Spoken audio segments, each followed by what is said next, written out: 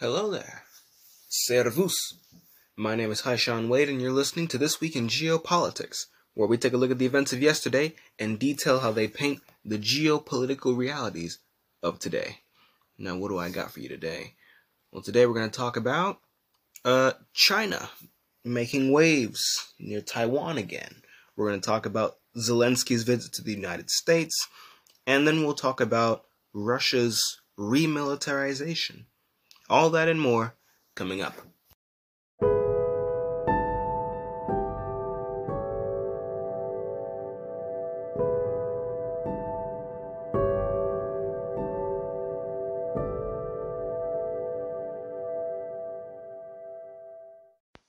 Alrighty, let's get into the rapid fire news. So, we have America pledging to send Patriot missile batteries to Ukraine, and speculation that as Congress moves through this new omnibus spending package that they conveniently waited until right now to put before everyone, that there's going to be another $45 billion going to Ukraine, and then so that's going to bring the total up to what, 120 something billion dollars now, and more probably coming along the way. Like, even once the new Congress comes in like January, how many of them are actually going to vote against giving Ukraine infinite money and a blank check, and how many of them were only pretending that was a priority? Because we see now from a lot of the people who claim to be fiscal conservatives that fiscal conservatism went straight out the window when it was Ukraine. So what happens next year when we have the new Congress? I suspect more of the same, especially once the Taiwan war kicks off, whether that's next year or the year after. I heavily suspect that all these so-called America First conservatives will make Democrats out of themselves and immediately vote to send even more money and more weapons and equipment to Taiwan to try to, because when we lose in Ukraine, right, just like after Afghanistan when we lost, and the main focus that people were on was barely the American citizens left behind. There was barely any talk of the U.S. soldiers that died, all the 13 soldiers that died after a ceasefire where no one died during the ceasefire. This is a ceasefire with the Taliban, mind you, of all people. So there was no talk of our Marines, of our soldiers. There was no talk of our citizens left behind. It was all about the Afghanis we were leaving behind, and how we needed to make sure they were safe. It was all about what did that say to our allies, and all these distractions. Like, where's the priority for our own people? And once we lose in Ukraine, we can expect a repeat of all that. People have learned nothing. I've been observing this situation as I do with many others. People have learned absolutely nothing from this war, and that's a shame. So what's going to happen when we lose is people will forget about all the money we sent to Ukraine. They'll forget about all the weapons we sent to Ukraine. They'll complain about it for like 2 seconds, and then they'll move on to but what does this say about our allies? How do we reassure them that we're going to be there for them and that we're not just going to back away? Even though backing away is exactly what the United States needs, quite frankly. But we can't do that because allies. And more, I'm starting to see it as well. More and more people are bringing up that infamous farewell address by old number one, George Washington, where he expressly warned us not to get into these types of situations. No foreign entanglements. If only we had listened to him. And I'm starting to see it more. More people bringing it up. But I wish it wasn't that way. But I know who I'm dealing with, so I know that it's going to end up exactly that way when we lose in Ukraine. The Americans will be forgotten. The price that Americans paid for that war will be forgotten, and it's going to be, how can we double down and triple down next time on the next war?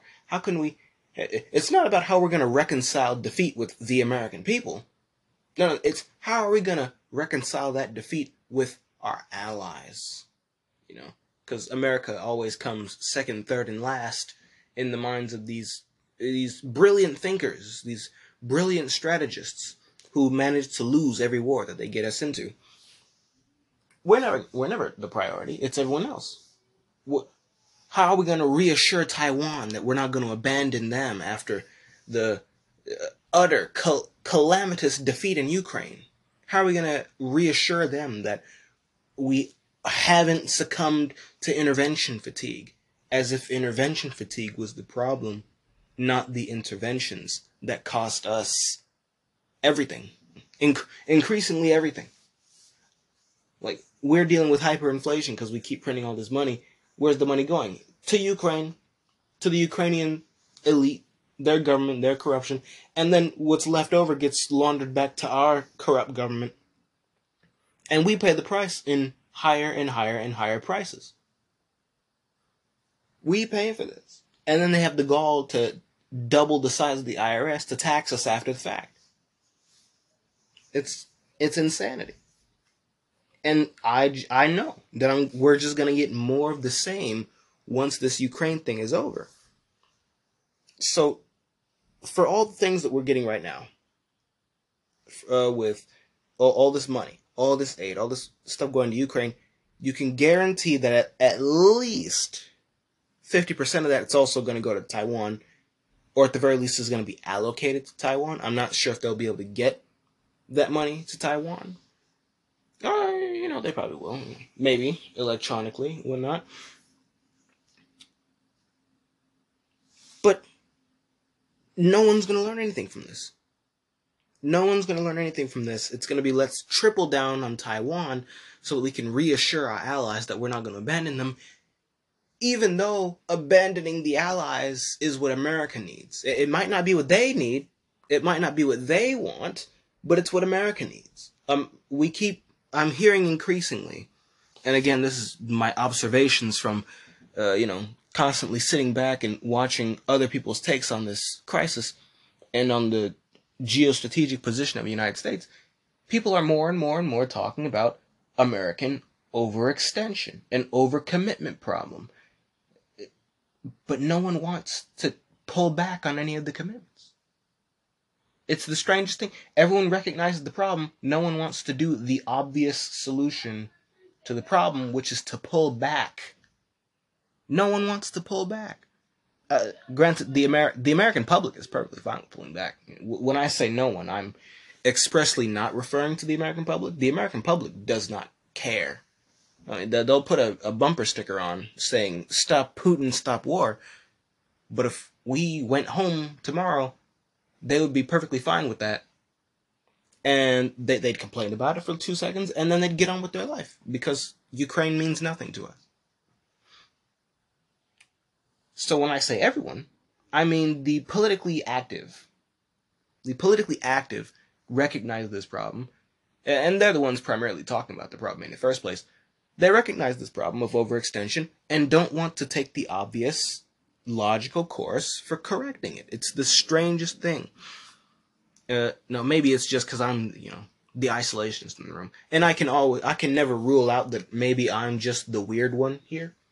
But to me, it's great. We can just go home, and then you don't have this overextension issue. Done deal. Let's not have over 800 military bases overseas. Let's bring that number down to maybe 0. But 10 to 15 will suffice. But 0 is better. Let's not have 500,000 alliances and overseas commitments and defense guarantees and promises. How about we cut down on some of those? If not all. All of them is better, but some is good. But no one wants to do that.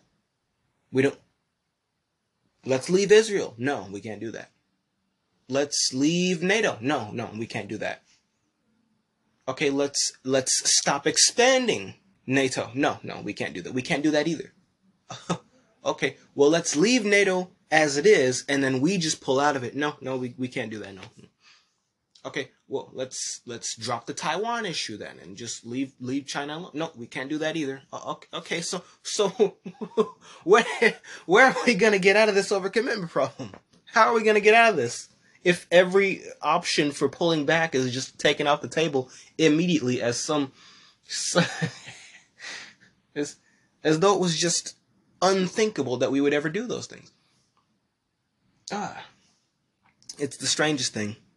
A little frustrating, but at the same time entertaining to watch, at least for the time being. But oh goodness, we're in quite the kerfuffle. But in other news, we have China continuing its reopening, and it's that reopening has made its way to the Hong Kong border as they are now relaxing restrictions on the border with Hong Kong, which I believe will probably lead to a concerted attempt towards further integrating Hong Kong into China proper.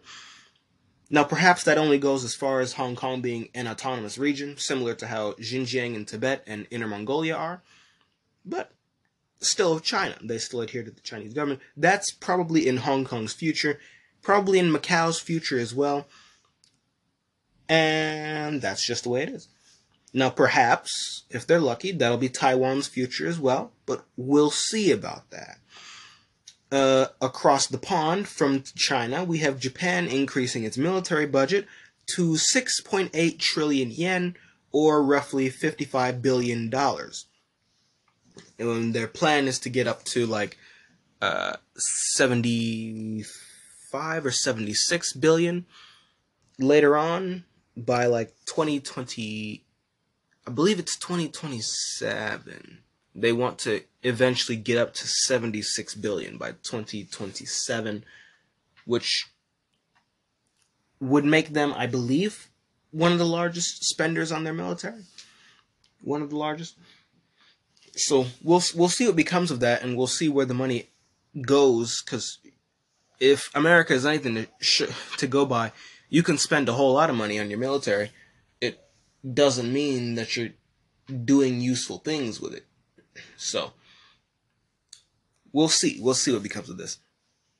Then we have in America, we have a blizzard taking the country by storm. It was a relatively short affair. A nice cold snap that made the roads a nightmare to drive on for a couple days. It was a slip and slide, except without any of the fun. I'll say that much. And people in the South have gotten to see the mythical event known as snow for a second time now that I think about it, actually, because we had another winter storm like this last year. Wait, no, it wasn't last year. It was last. What? Was it last year? No. It was earlier on this year. Ah, that's what it is. Back when it was still snowing, because winter begins at the end of a year and goes on to the next. We had a major cold snap in America towards the end of last winter, and it went all the way down to Texas, and there was this big thing about the energy grids in Texas and the winterization of wind turbines, and because what had happened was all the green energy got frozen over, so the Texans had to use coal to fill the gap. And so that sparked a debate about green energy in the country. So we have another one this year. So is this a sign that things are getting colder, not warmer? Technically, that's still climate change, but dramatically different from all those predictions I heard as a kid.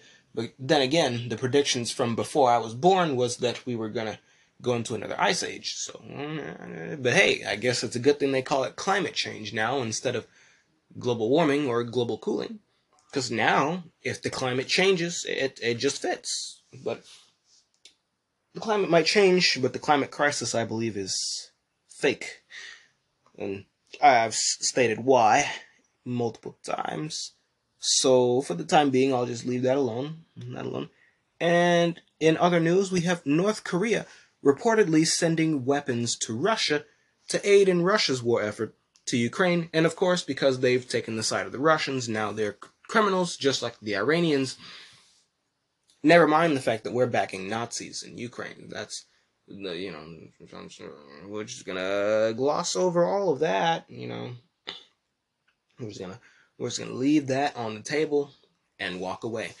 But that's what I have for the rapid fire, and we'll get into the meat of this episode in just a moment. And we're back. Now let's get into the meat of this episode, and we'll start with Zelenskyy's visit to the U.S. So I have this broken up into two pieces. One is his uh, press briefing with Biden. This is pretty short. The remarks that they gave were very short. So he had this press briefing with Biden. Biden, in his speech, he said that the American people were with him being Zelensky, and that we'd stay with him. Now, I'll say that that's a bit of a stretch considering how many people think that we've already given too much to Ukraine. But Biden says that we'll be in this for as long as it takes. Although given some developments going on with on the Russian side of this, I don't imagine that as long as it takes is going to be very long, if at all. And I also don't suspect that, I do suspect that this war is going to go very differently than how people in the Pentagon think that it will, or at the very least, differently than how they're telling us that it will. If I can see how this is going to play out, then I can guarantee you that they know, especially considering that they're doing all this real time intelligence sharing with the Ukrainians, they know how this is going to end. I know how this is going to end. You, if you're listening to shows like this, you have a way better idea of how this is going to end than, unfortunately, a lot of people who've bought into the idea that Russia was losing.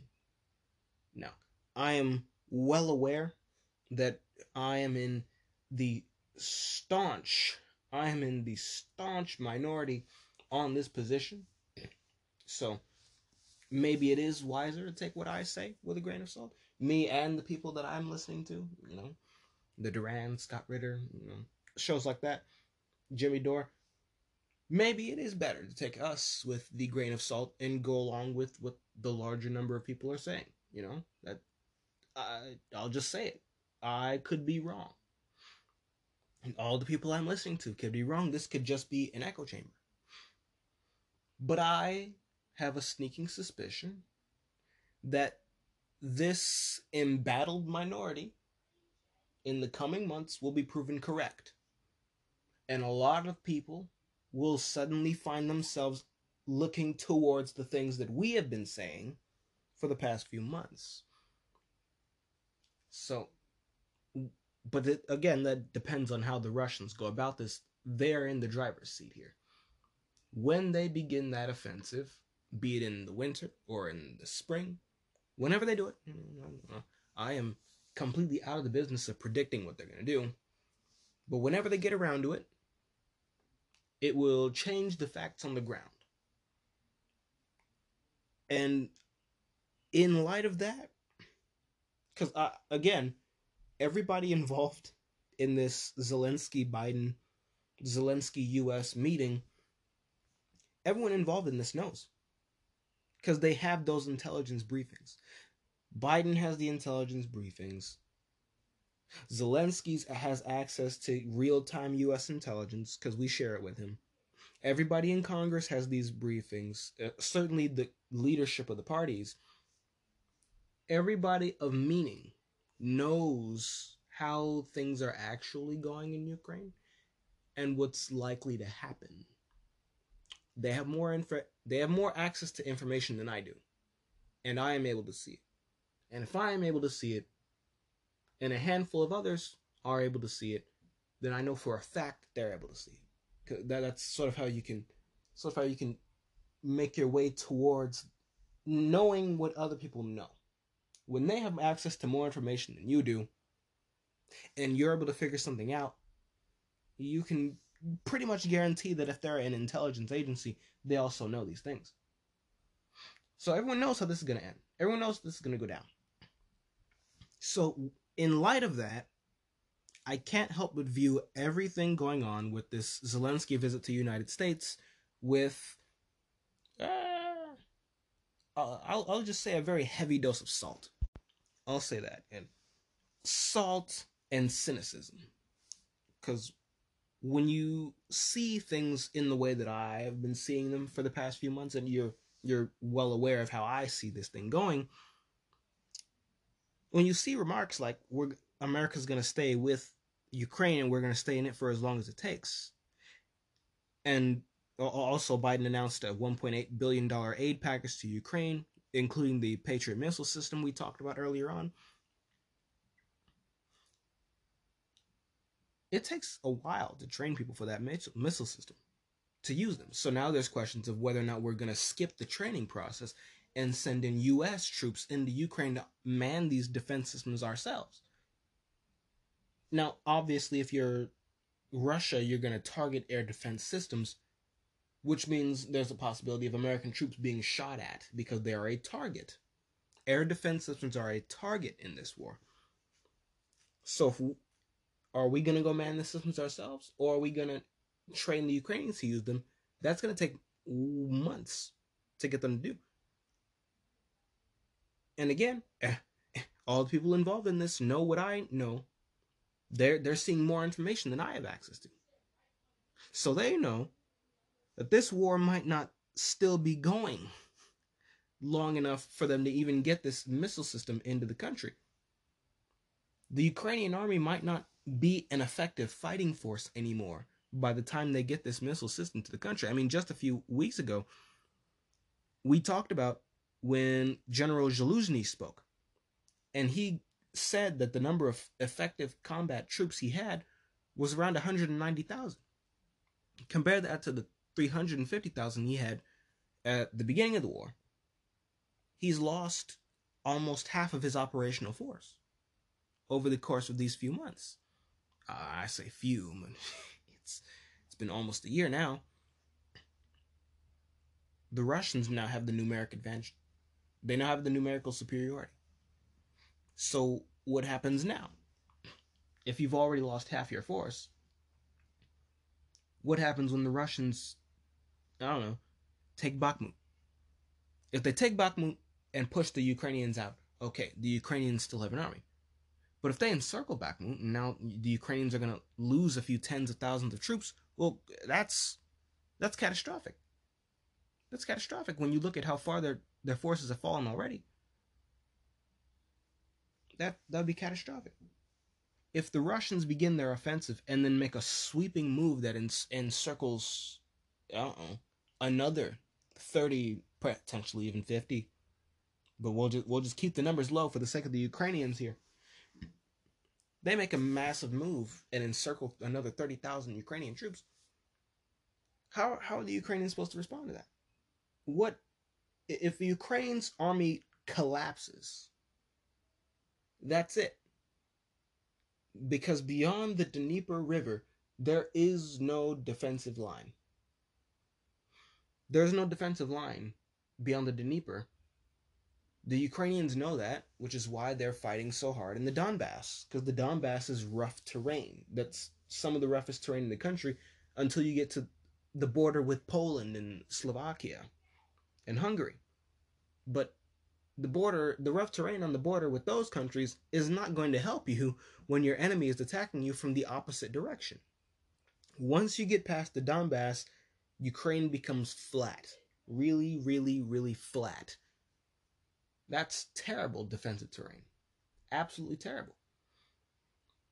So when they get pushed out of the Donbass, as it's looking increasingly like they're about to do, especially if Bakhmut truly is the linchpin of their defenses and their logistics in the region, the Donbass region, if Bakhmut falls, they get ejected from the Donbass for the purposes of their own logistics and consolidating their line.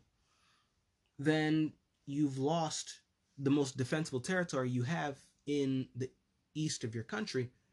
Now there's only the Dnieper River. You talk, and if we're talking about an encirclement of Bakhmut, where they lose maybe a few thousand troops, that's really bad. Because now that's fewer men you can defend the river line with, and the river line is already long enough as is. Plus the Russians have numerical superiority. So, again, I can see all of that. So I know for a fact that all the people involved in this know even more than that because they have the real-time intelligence sharing They have military analytics, like on a whole other level above whatever my analysis is going to be. They know all this. So when we talk about sending these weapons to Ukraine, sending this money to Ukraine, they know that this is going to happen. They know this, and yet they go forward with it. So I just can't help but view this as a waste. But the press briefing with Biden wasn't the biggest story of the year. It was rather minor, in fact, aside from that $2 billion that they want to send to them, in addition to what's looking like another $45 billion once the omnibus spending package goes through Congress, and we know it will, because Congress is corrupt. So that's looking like 47, another 47 billion going to Ukraine. We were already at like 80. So that's 127 billion straight to Ukraine.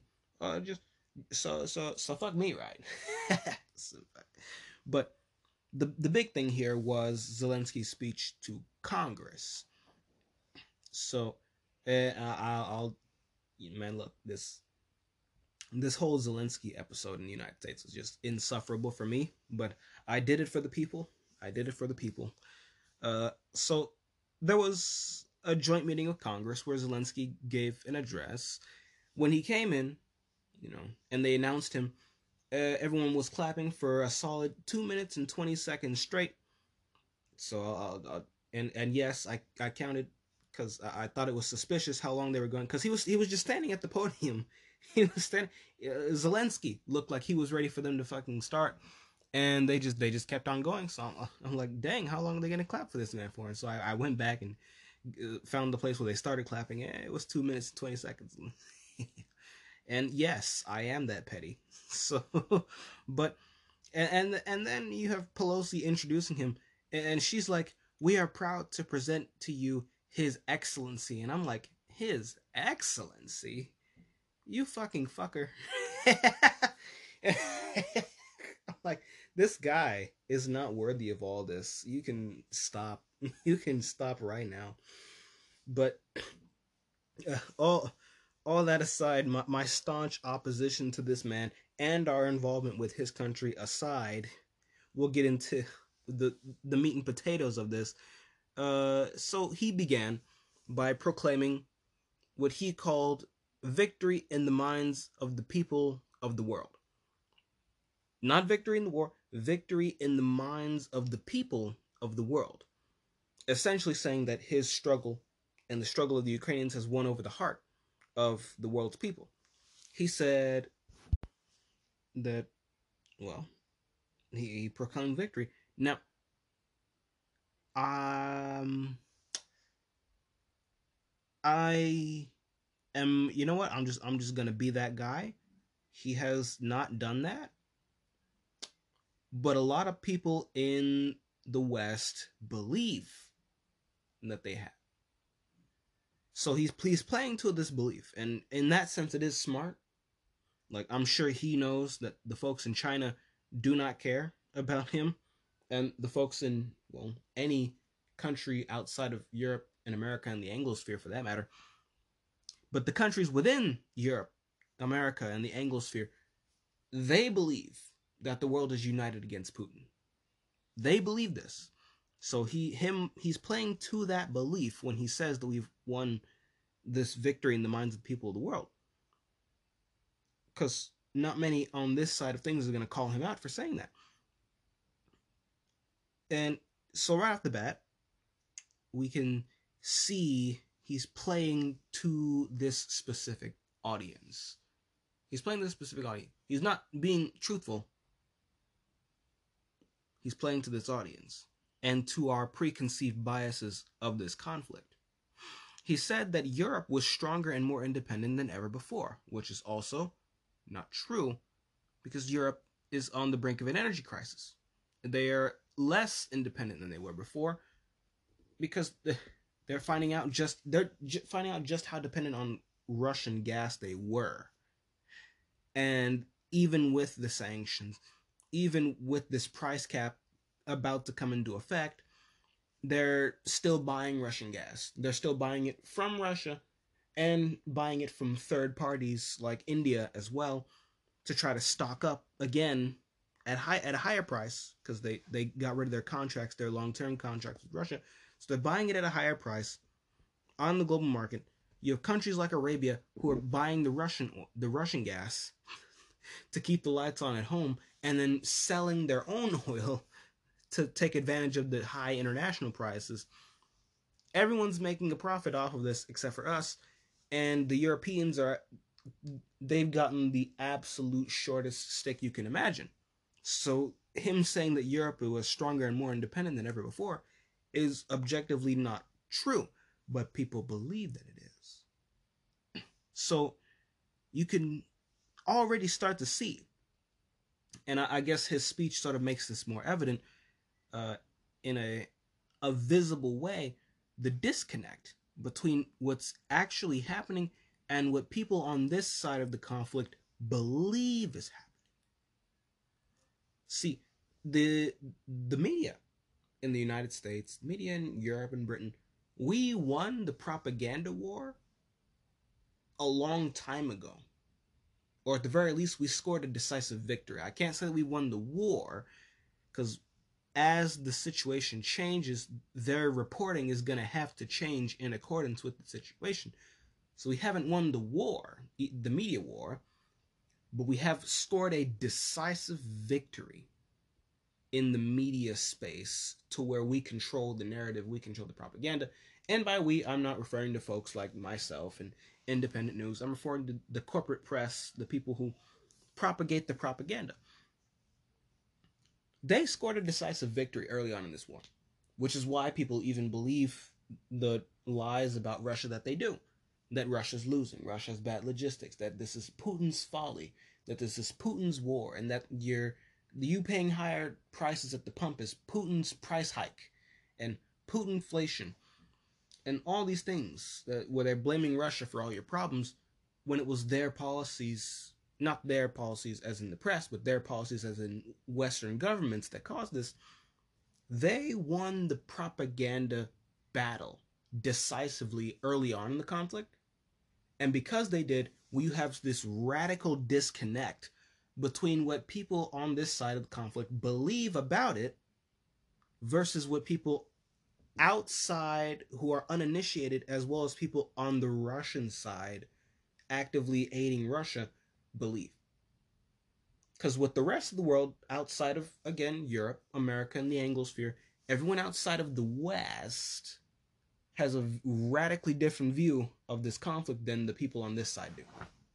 And this speech really does exemplify that, because who is he talking to? He's obviously not talking to the Indians. He's obviously not talking to the Saudis or the Iranians. He's talking to the Europeans. He's talking to the Anglosphere. He's talking to the United States. But in order to speak to us in a language that we understand, he has to play towards our preconceived notions of how the war is going. Notions which were brought to us by the propaganda press. The press that won decisively the propaganda battle in the beginning of the war. So it's very interesting to look at and very interesting to observe. And I hope I've laid it out in a way that's easy to understand. Because that's what's happening here. And it's so strange because, like, it's such a wild disconnect from what's actually happening. It's so strange. But I'll continue. He said, quote, the Russian tyranny has lost its control over us. He went on to say that this struggle will define in what world our children and grandchildren will live, and then their children and grandchildren. It will define whether it will be a democracy of Ukrainians and for Americans, end quote. So he's playing this up. He's the underdog, and this struggle is monumental, and it will be very symbolic, and it will have long-lasting repercussions. That's what he's implying it. And I believe that to an extent he is correct, just not necessarily in the way that he believes. And I'll get into that later on. But this is a struggle essentially for the future of the world order, is what he's saying. I'll sum it up that way. He continues by saying, quote, "This battle cannot be frozen or postponed or he says that this battle cannot be frozen or postponed. It cannot be ignored, hoping that the ocean or something else will provide a protection," end quote. And here he's obviously talking about us. He's wrong, by the way, but I'll continue. He believes that the world is too interconnected and interdependent to allow someone to stay aside and feel safe. So let's digest that for a little bit. That it can't be frozen, the war can't be frozen, it can't be postponed, and it can't be ignored. So there's no ceasefire that's gonna be signed. No ceasefire. There's no there's no like armistice or a truce. There's no truce. There's no white peace in this. He's essentially saying that this is a total war. When you lay out the stakes as he did before, and then saying that the battle cannot be frozen or postponed and can't be ignored, he's saying that this is a total war, which means that there can either be total victory, which for Ukraine would essentially would have to mean the fall of the Russian government. It would have to mean the total withdrawal of Russian troops from Ukraine and probably a Ukrainian land grab in Russia. Because at this point, what else could total victory be? It would have to mean some acquisition of land in Russia. At the very least, regime change in Russia, along with the reintegration of the breakaway territories in the Donbass. So either he has total victory or he has total defeat. Total defeat for the Ukrainians means total victory for the Russians, because total defeat for Ukraine means all of Ukraine ends up annexed. Because if this is a total war, well, the Russians have to respond accordingly. And they'll have to proceed accordingly. Which will mean total defeat if Ukraine is beaten. So it is an existential crisis for Ukraine, but it did not have to be this way. There was the Minsk agreements. Ukraine didn't want to abide by them. Then there were the peace talks back in March and April. Ukraine and Russia almost had an agreement, and then Britain and the United States came in and sabotaged those talks, and then the war continued. So now we're in this standstill where the war must go on. And if that's how it's going to be, then again, you will either have total victory or total defeat. The battle cannot be frozen or postponed anymore. There's no room for talk, which would be freezing or postponing the war. No, we can't sit down and talk anymore. We have to continue. And he's saying that it can't be ignored, hoping that the ocean or something will provide a protection, because he doesn't want... He wants to try to attack that line of logic that is so natural to the being of Americans. Because ultimately Americans understand we are really, really, really far away from all these places. Americans, however uninitiated in global politics as they are, they understand that much about their country. They understand that much about the country. So when he says this, he's trying to make the case that sure, you might be far away, but it still means something to you. Because his entire goal is to try to get Americans to stay with him as he continues this course. He believes the world is too interconnected and interdependent to allow someone to stay aside and feel safe. And I'll break that down after I've covered the rest of his speech. He says that next year will be a turning point. The point when Ukrainian courage and American resolve must guarantee the future of our common freedom. The freedom of people who stand for their values.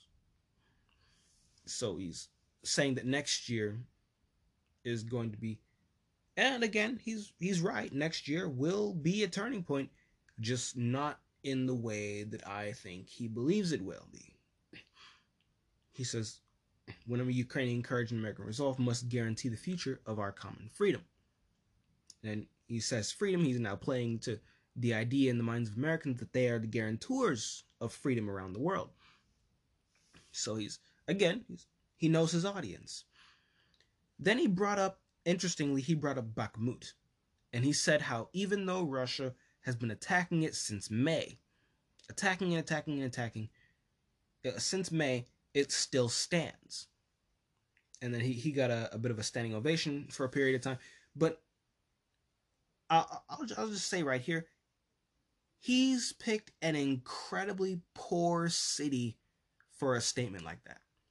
Considering that, as we've been talking about over the past few weeks, and again, going back to the context of this, they all know, courtesy of military intelligence and courtesy of, all the intelligence agencies and that real-time intelligence sharing, everyone in this room knows that Bakhmut is in danger of falling, with Zelensky being chief among them. So it's bizarre to me that he would pick this city of all cities to try to stake the claim that he's... it's strange that he would choose this city and not something else. Not maybe, I don't know, like Kharkov. Why not Kharkov? You fought around Kharkov, and then you liberated the area around Kharkov. It was a Russian withdrawal, but hey, you can say it. Hey, you can say that. You liberated, Kherson. So many lives lost, but you finally did it. That was also a Russian withdrawal, but you did it. What about Kiev when Russia came in from the north in the beginning of the war? You held firm there. There's a number of different and, in my view, better cities he could have picked than Bakhmut. Because Bakhmut is on its last legs, and he knows this. He said he went to the front before coming to America. He went to Bakhmut. So he knows this.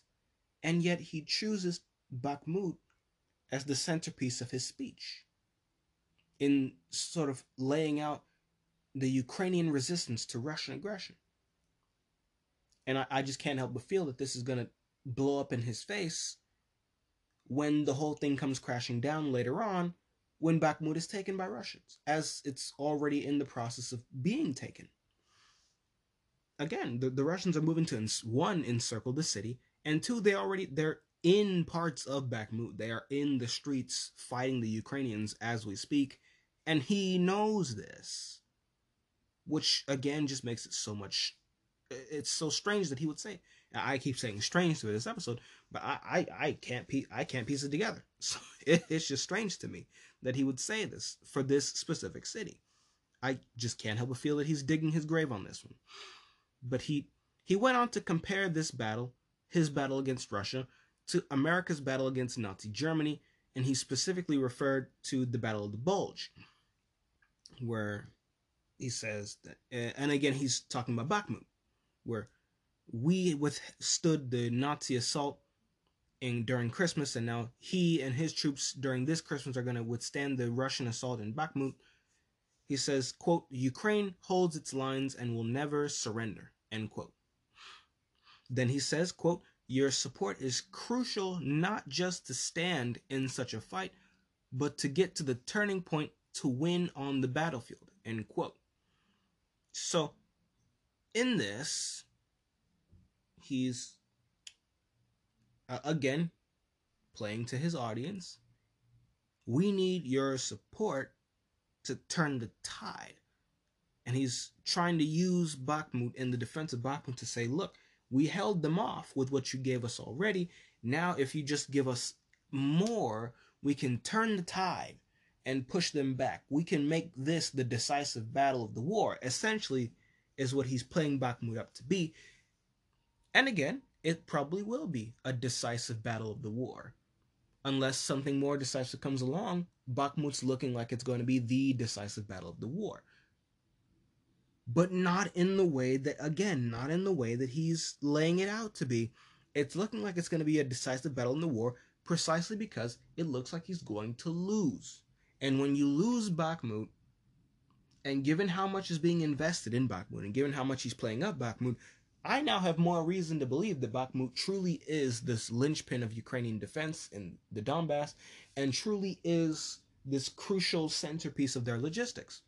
If it is this important as to be the centerpiece of his speech and is this important as to be fought over for so long, if Bakhmut falls, it will be the decisive battle of the war again, unless something else comes up. Just not in the way that Zelensky is painting it out to be, because he's going to lose in Bakhmut. And if you lose in Bakhmut and Bakhmut pans out to be this really, really, really important location, which again, I now have more reason to believe that it will be if he's playing it up himself, all of Ukraine, central Ukraine, is opened up by the fall of Bakhmut. Opened up for the Russian offensive that we're now seeing is, forming on the horizon. All that flat territory comes just a little ways after you take the Donbass. So when Bakhmut falls and Ukraine has to pull out of the Donbass, now you're in tank territory, which means you're vulnerable to a offensive maneuver by Russia. And you don't have much good in the way of defenses aside from the cities themselves, but the cities are spread far and wide. This will be a decisive battle, but precisely because he's going to lose it, not because he's going to withstand the Russian tide and then turn it back like Stalingrad. He's going to lose. So, again, he's picked a really poor city to be the centerpiece of his speech. So, but he's saying, give us support and we can turn back the tide. Again, playing to the perceptions that people have in their minds, courtesy of the media and the press, who won the propaganda battle decisively.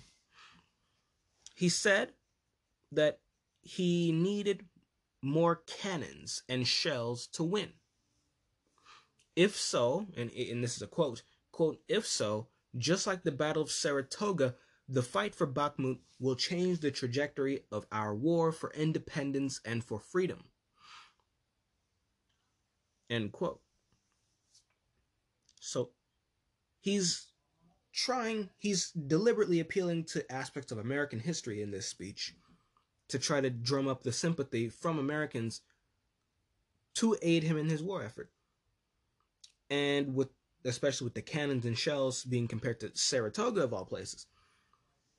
Granted, Saratoga and the American War for Independence is a very different conflict from what he's dealing with right now.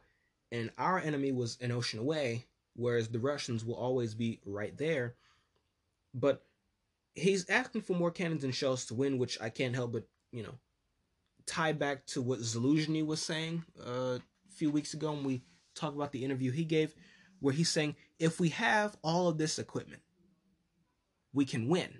He says, we can win. We just need all of this equipment that we don't have. So if you need all this equipment that you don't have in order to win, and it is unlikely that you're going to get this equipment, given how much support for your country has died down, then what you really told me is that you're going to lose. And that's what Zelensky has also now said. Your support is crucial, not just to stand in such a fight, but to get to the turning point on the battlefield. He says we need more cannons and shells to win. You're not going to get the cannons and the shells to win. The Ukrainians use more than we can produce. They use more in a day than we can produce in a month. You're not going to get it. So just like with what Zelensky said, where he needed 300 tanks, 800 infantry fighting vehicles, 500 artillery pieces, and if all that assumes the fuel to run the vehicles and the ammunition for them to be useful, if you need all that to win, and it's extremely unlikely that you're going to get that equipment, then again, what you have really just told me is that you're going to lose. He has now said, in the same way that Zelensky has, that he's going to lose. And it's very, very, very, very subtle. And had it not been for that Zelensky interview, I might have missed this myself had we not gone over that interview. But he's now saying exactly what Zelensky said, just in a different way and in a more grander way. Zelensky was giving an interview, whereas he's giving this grand speech to the joint session of Congress, but he is snuck into that speech, that triumphalist speech, that, yeah, by the way, we're going to lose. And again, that plus the context of they all have access to this military intelligence. Everybody in that room already knew this. And yet they're still going to go along with these policies. Now, he continues by saying he said that Russia found a partner for its genocidal policy in Iran. Now, he's not talking about Russian genocide in Iran. He's saying that Iran is a partner to Russia's genocidal policy in Ukraine because Iran has sent drones to Russia. And he went on to say, quote, "It is just a matter of time when they will strike against your other allies if we do not stop them now. We must do it," end quote. So he's also just refuted one of his earlier points where he said that the ocean won't protect you. He's saying that they're going to strike against your other allies. Not that they're going to strike against you, you being America, that they're going to strike against your other allies if we do not stop them now. We must do it. Well, if the war in Ukraine can't be ignored, can't be frozen, and we can't hide behind an ocean to stay away from it, well, what? Why can't? Why can we then hide behind an ocean when the Iranians and the Russians strike one of our other allies? Why is it different for Ukraine but not these other allies who are actually U.S. allies, not partners in a proxy war? So that's just a slight inconsistency in what he has said, which again, very subtle, because a lot of people probably won't notice it, because people have this emotional response to allies where, me, I do not care. But he's drumming up fear not just in Russia, but in Iran. So very interesting that he's chosen to do that. I wonder if he would have something similar to say about China. China is also passively, not very actively, but passively assisted in Russia's war effort. He hasn't said much in the way of that. So, interesting that he chose Iran, of all countries. So, but it's clear, looking back on it, and that was sort of the meat and potatoes of his speech. It's clear he was trying to tie the events of his war to various wars in American history through imagery. And the reason he did that is, again, one, he knows his audience, and two, he's trying to fight against the Ukraine fatigue taking hold of basically every country, doling out all this warfare, this welfare to him, and because the United States is the only one of meaning, he has come to the United States. He didn't go to Germany, he didn't go to the EU Parliament or the European Commission. He came all the way across the Atlantic to us because we're the only country that matters in this conflict. We're the only one that can do anything because everyone else is, worthless, militarily speaking. Okay, militarily, you guys don't have a military. You know that. Okay, let's. But he came all the way over here because he knows that America is the only country that's going to actually even have the potential to do the things he's asking for. So he's trying to focus his efforts on fighting Ukraine fatigue in the United States. So that's what he was trying to do. Now, that's what he's trying to do. Now, this Ukraine fatigue is a sentiment which has always been stronger in the United States than in basically every other Western country, if for no reason other than the fact that the Republican voter base thinks that China is the real enemy, not Russia. So they don't really want us involved in this war because they want us involved in the other war over Taiwan.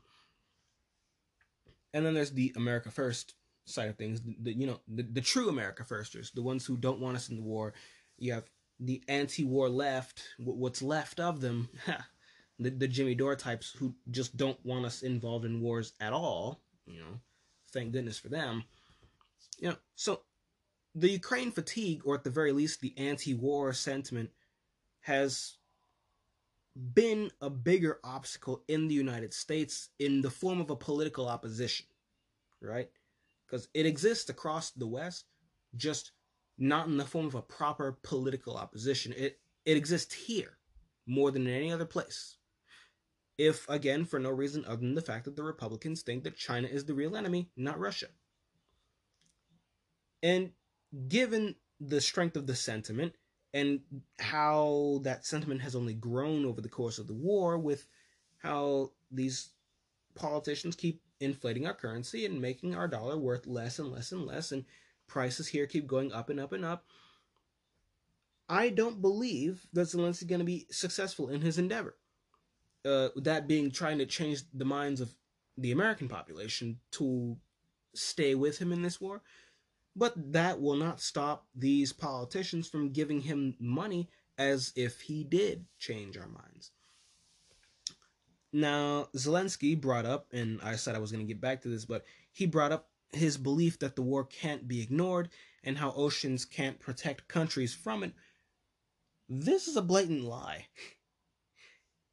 And sure, you might believe that America has to be involved in this.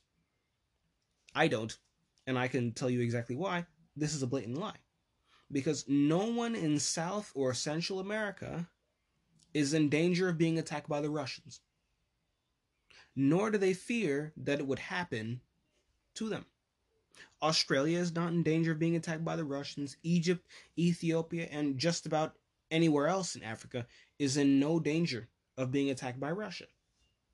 And when you look at things through that perspective, you can really understand how I come to the conclusion that Russia and China are not my problem as an American, and how I believe that Americans who think that they are deeply misguided. Deeply misguided if they think that the ocean isn't going to protect us from these conflicts and we just get magically drawn in. Well, if we just get magically drawn into these places, why don't the Brazilians also have a military base in Saudi Arabia? Why don't the Brazilians also have military forces in Europe? Why don't the Mexicans? Why does Mexico not fear China? Why does Brazil and Peru and Chile not fear China? Why does Argentina sit and chill on the south end of the South continent and be perfectly fine not being involved in these? It's because our perception of needing to be involved in the world is based on a lie. And you can look to our neighbors to see that lie, because they're not in danger of Russia. They're not in danger of China. They are in the same location geostrategically as we are, which means that we're not in danger of being invaded by Russia or China. So again, this idea that we can't ignore the war and that the ocean can't protect us from it, it's a blatant lie. Now, we move on, and again, the only thing that distinguishes the U.S. in that regard is our military presence in Europe via NATO. But even with NATO, Ukraine could get annexed in its entirety and nothing would happen to the United States. We would not be in danger of being invaded by Russia just because Ukraine lost a war. That's just the way it is. I myself would even go as far as to argue that we've never been at risk of any invasion by Russia. People speak of the Soviet threat, but the Soviet threat was never to us. It was to the Europeans. But because we were in Europe at the time and decided to stay, suddenly the Soviets became our problem. Some people say that if Russia conquered all of Europe, they would pose a threat to us, and therefore we had to act and fight off the Soviets. But the people who say that ignore the events of 1814, when that exact scenario came to pass. Because when Napoleon was defeated, the first time, before Waterloo, it was the Russians who captured Paris. And there were Russian troops all over the continent of Europe.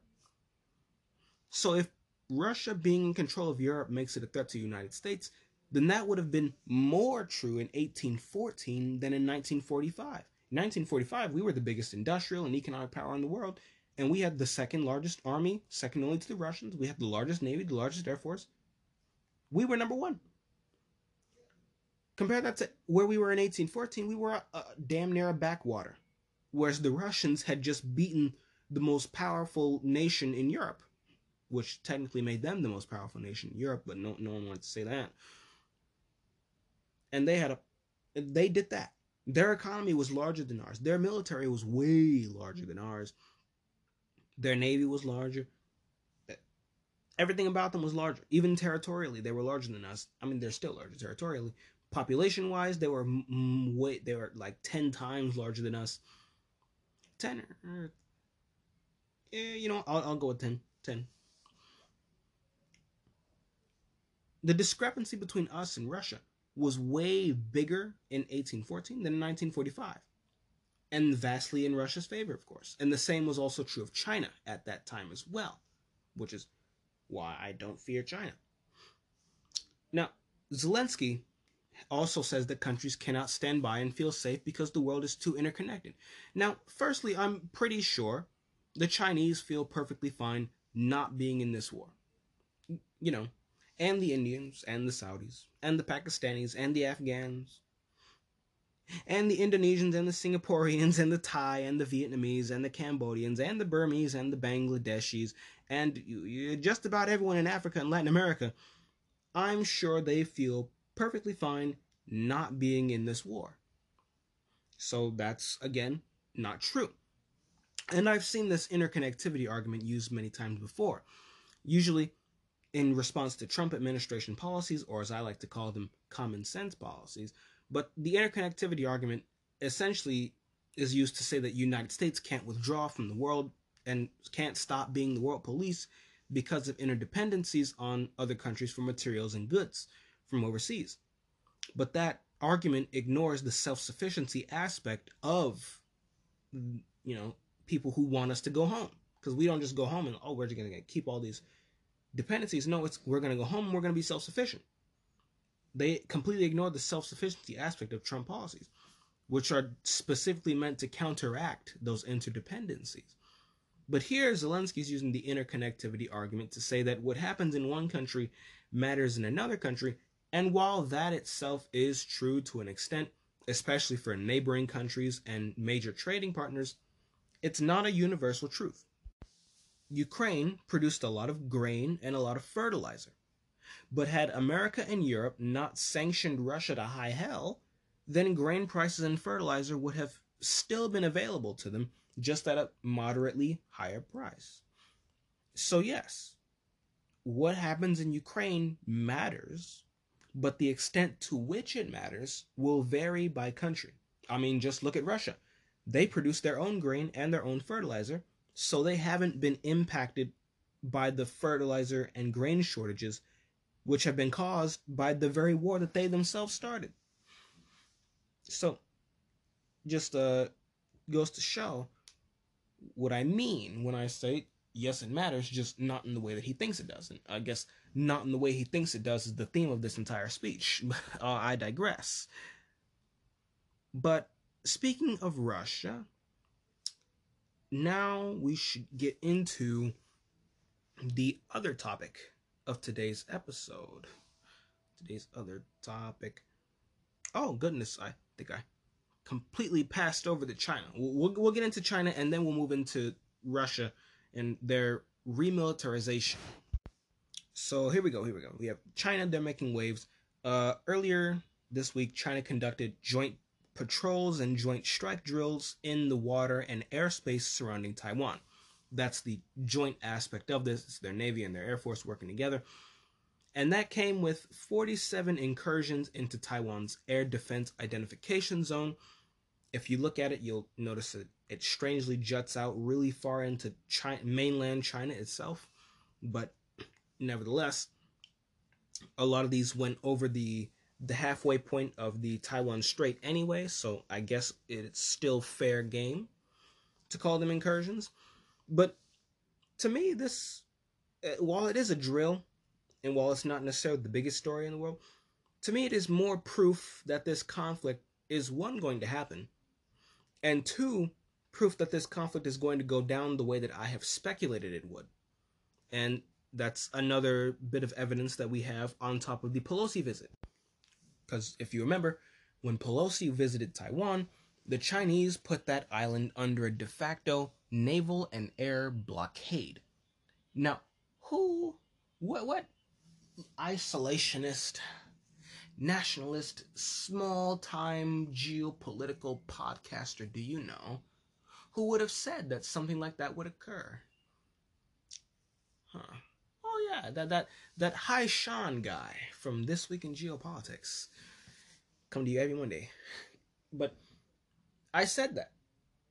And I myself was shocked. Because, it's one thing to make a speculation about what I think is the common sense way to go about this. It's another thing when that's exactly what happens as a response to this major incident. Because it was major for the Chinese and major for the Taiwanese as well. Probably one of the key things that made them vote out the Democratic Progress Party and vote in the Kuomintang. If you remember, a few weeks ago they had those elections, and there was a massive defeat for the DPP. Pelosi's visit probably played a major hand in that outcome. Now, we'll see if it was just the cycle coming earlier, because we went over how the parties switch hands every now and then. The control of the government switches hands between the parties every 8 years or so. This came 2 years early, so we'll see what happens from that. But when you see the response that China had to that, which was to place the island under a naval blockade and effectively put a no-fly zone over the island, an air blockade as well, that's exactly what I said would happen. Except I said it in a wartime scenario. So if that's what they're doing now in response to political crises, if that's what they're doing now as a drill, where they are circling the island with ships and planes, they're practicing.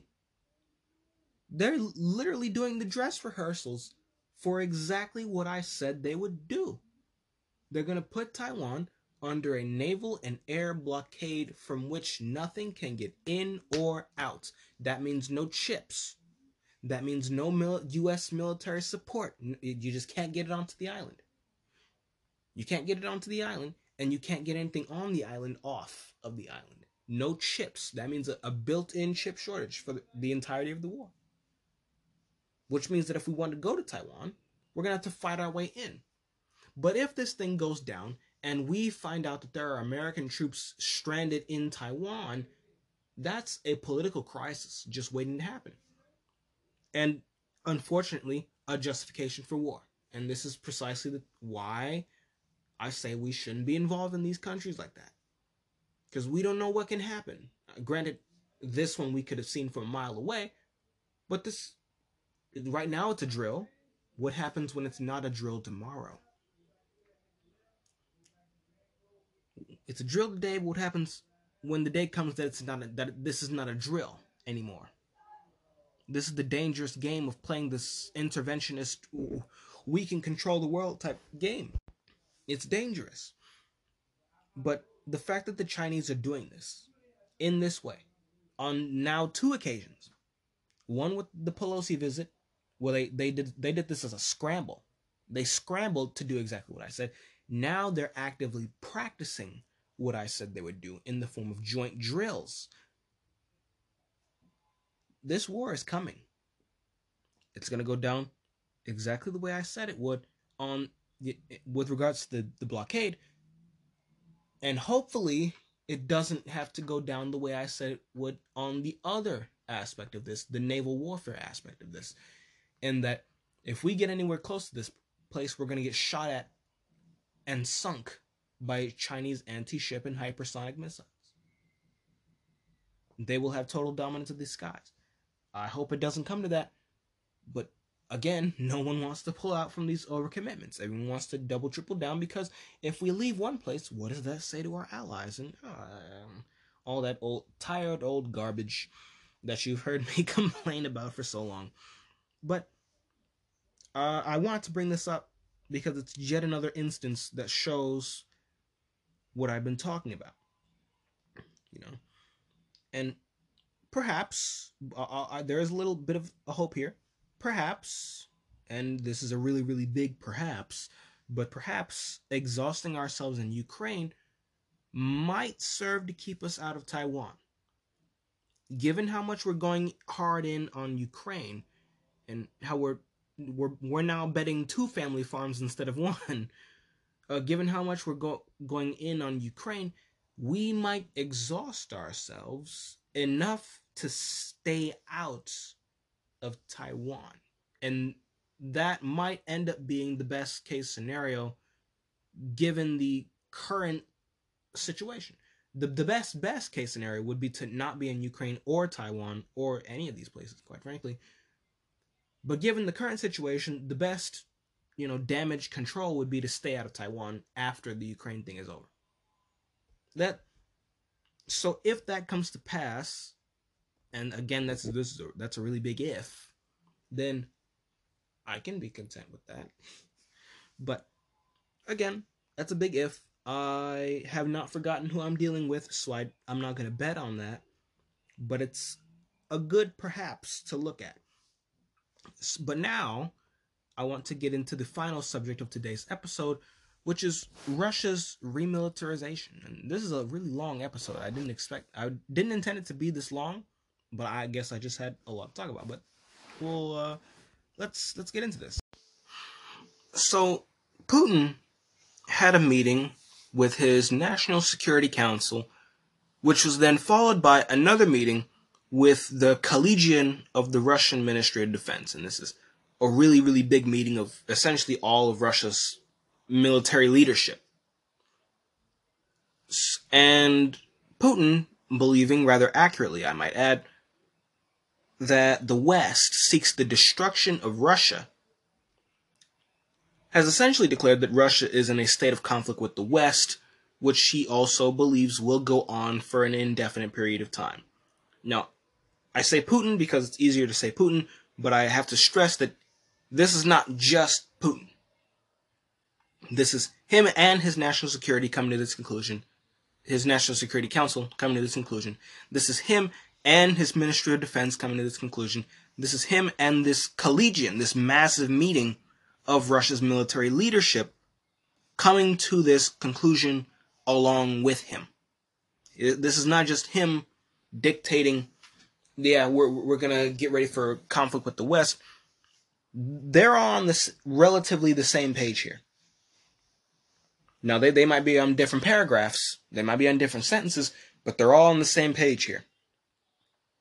They all believe Russia is in a state of conflict with the West, and that conflict is gearing up to be a prolonged one.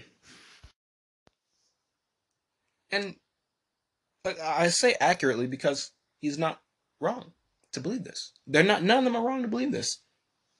When all of NATO starts pouring in and belt feeding Ukraine with weapons and money and ammunition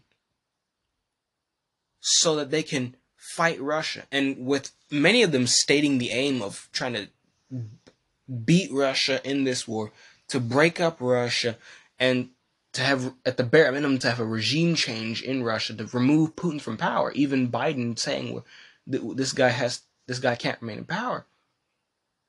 When you have all of NATO saying this, and all of NATO doubling and tripling down on this Ukraine war, what else can you say about that? What other conclusion can you draw from that other than the West wants to destroy Russia? They want regime change in Russia. They want regime change in countries that are allied to Russia.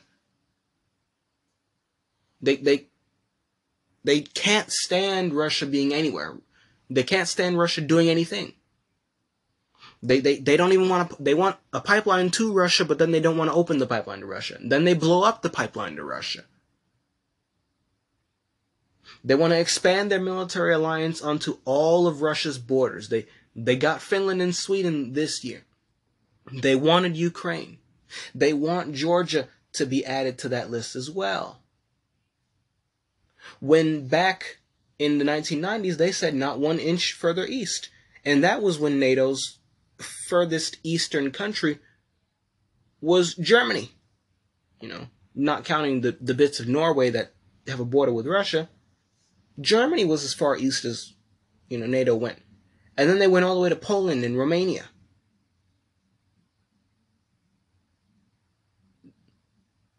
What other conclusion can you draw? They blame Russia for the 2016 election. They blame Russia for everything. It's Russian this, Russian that. What other conclusion can you draw from this other than you are in a state of conflict with the West? They hate you and they want you destroyed. And they're willing to sacrifice the well-being of their own people to bring that about. So that's the conclusion that Putin, his National Security Council, and his entire collegium of his Ministry of Defense have come to. And the response that they have come to, to that threat that they have identified, the response that they have settled on is for Russia to remilitarize. This remilitarization will effectively serve as their second mobilization for the Russo-Ukrainian war, but I imagine that the troops that they mobilize are going to stay in the active duty even once the war is over. Maybe those other troops will go home, but the troops a part of this mobilization are likely to stay in Russia's active duty in a more long-term sense. So this remilitarization will entail it'll entail the creation of 10 motorized rifle divisions, most of them from merging brigades and consolidating them into divisions, and they'll be creating 3 new divisions from the reservist manpower pool that they're going to draw on for this mobilization.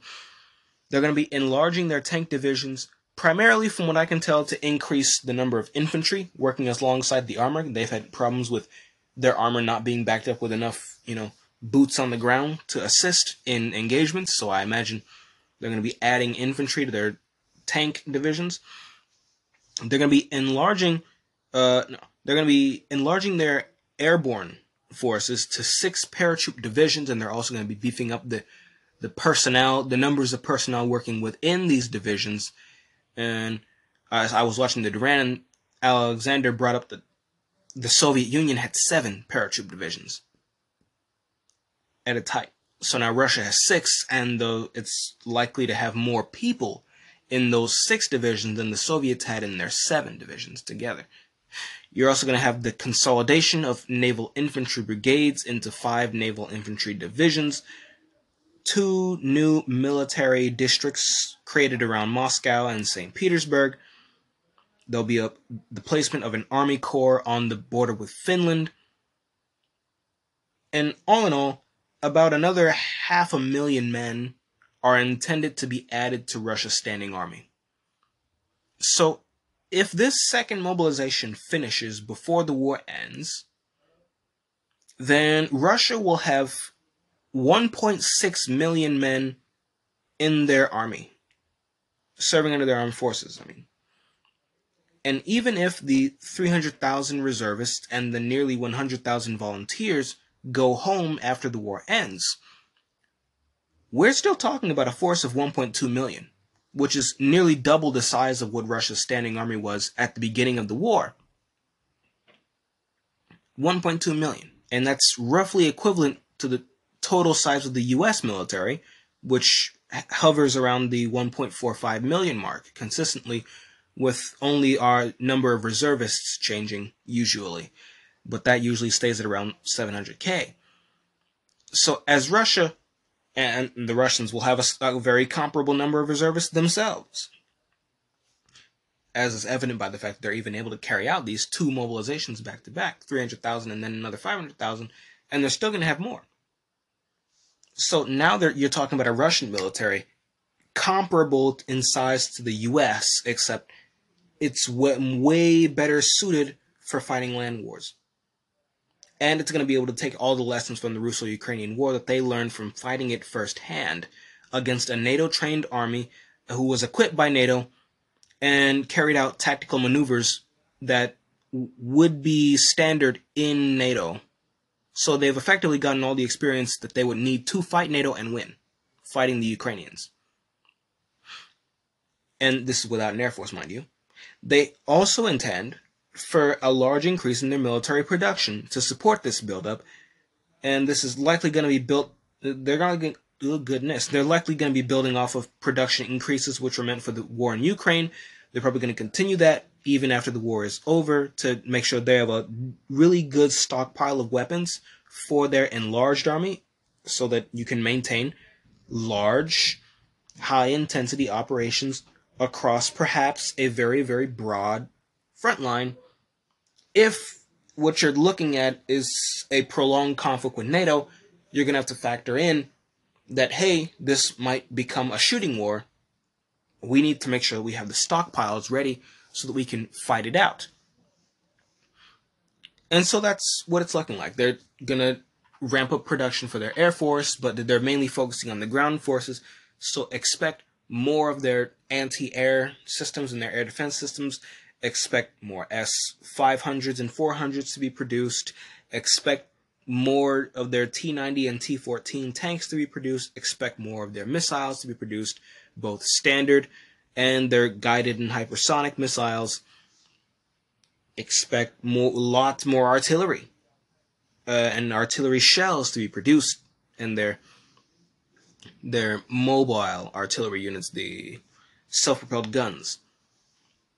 So this is huge, a really, really big buildup that will have consequences moving forward, even once those troops that were part of the first mobilization go home. You're still talking about Russia having one of the largest militaries on the planet, and this time the number being much more closer to what the US has. Except the US is dealing with shortages because we gave so much to the Ukrainians. The Russians are dealing with production surpluses. We're dealing with shortages. The Russians are dealing with surpluses.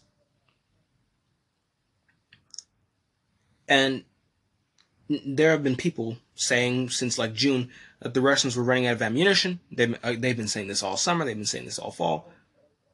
They were wrong, but even if they weren't, then this additional buildup in production will guarantee that Russia will not run out of ammunition anytime soon. Certainly not for this war. And this is really big, because this is the result of all this intervention, of all this meddling. This is the end result of interventionist policy. We have provoked a country that didn't need to be our enemy into being our enemy, and now they have mobilized, and they're going to remilitarize. They're not just mobilizing for the war. They're militarizing, which means that you're going to stay. That's a standing army that they're going to be keeping of over 1 million men now. And you think about this. Think about this. Once they have taken all of Ukraine, they're going to have an additional bit of manpower to pull from. I suspect that at least half of the Ukrainian population, so that's 22 million, I suspect that at least half of that will remain within Russia. The part of Ukraine that gets annexed by Russia. I suspect that at least half the population is going to stay, which means that's 22 million people being added to Russia's population. I suspect that once the war is over, the Union state will advance, and Russia and Belarus will come closer to a full integration. That's another 10 million. So all in all, when you look at Russia's 144 million, add another 22 million onto that, that's 166 million. You add Belarus's 10 million onto that, that's 176 million. You have a Russia with a population roughly equal to what it was in the First World War. That's a mighty fine Russia, and they have all the strategic depth that they had before minus the Baltics and minus Moldova, of course. But that's still a lot of strategic depth. And if it does come to a shooting war with NATO, NATO has exhausted itself on Ukraine, which means, well, you can say goodbye to the Baltics if that ever happens. They're not going to leave that liability there. This is something that truly did not need to happen. And that's really the story of the Russo-Ukrainian war to begin with. Didn't need to happen, but it happened as a consequence of really bad interventionist policy, which I guess is redundant considering I believe interventionist policy itself to be bad policy, but this did not need to be this way. It really didn't. And while you're seeing Zelensky and the politicians in Washington do these strange victory laps in quite literally an echo chamber on the floor of Congress, Russia is preparing for decisive victory. A decisive, not just tactical victory, but a decisive strategic victory. One that reshapes the balance in Europe for decades to come. Because as it stands, we might end up with an actual shooting war between Russia and NATO. And the Russians are playing for keeps, and we are not. So the fears that people had that Russia would go on beyond Ukraine, they would start taking this country and that country, that wasn't going to happen. But because we made it our business to be involved, we made it more likely to happen because of our alliance, because of NATO. Russia was perfectly fine leaving these countries alone until we decided we were going to try to use the countries on Russia's borders against Russia. So now they invaded Ukraine. They didn't need to do that. The Baltics are emboldened to do strange things to Russia.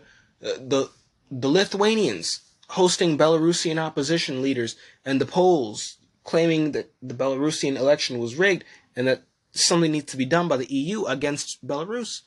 That's Russia's ally. And we're going to be shocked that the Russians don't appreciate us doing that? The Lithuanians blocked Russia's passage to Kaliningrad early on in the war. Now they have to resupply by water. But what happens when some idiot, now that Finland is a part of NATO, you have the prospect of Finland and Estonia trying to block Russia off from leaving port in St. Petersburg. If these reckless actions being taken, especially on the part of the Baltic states, because we need to stop Russia and Ukraine so they don't do these things to us. These interventionist actions are bringing about the thing that you were afraid of.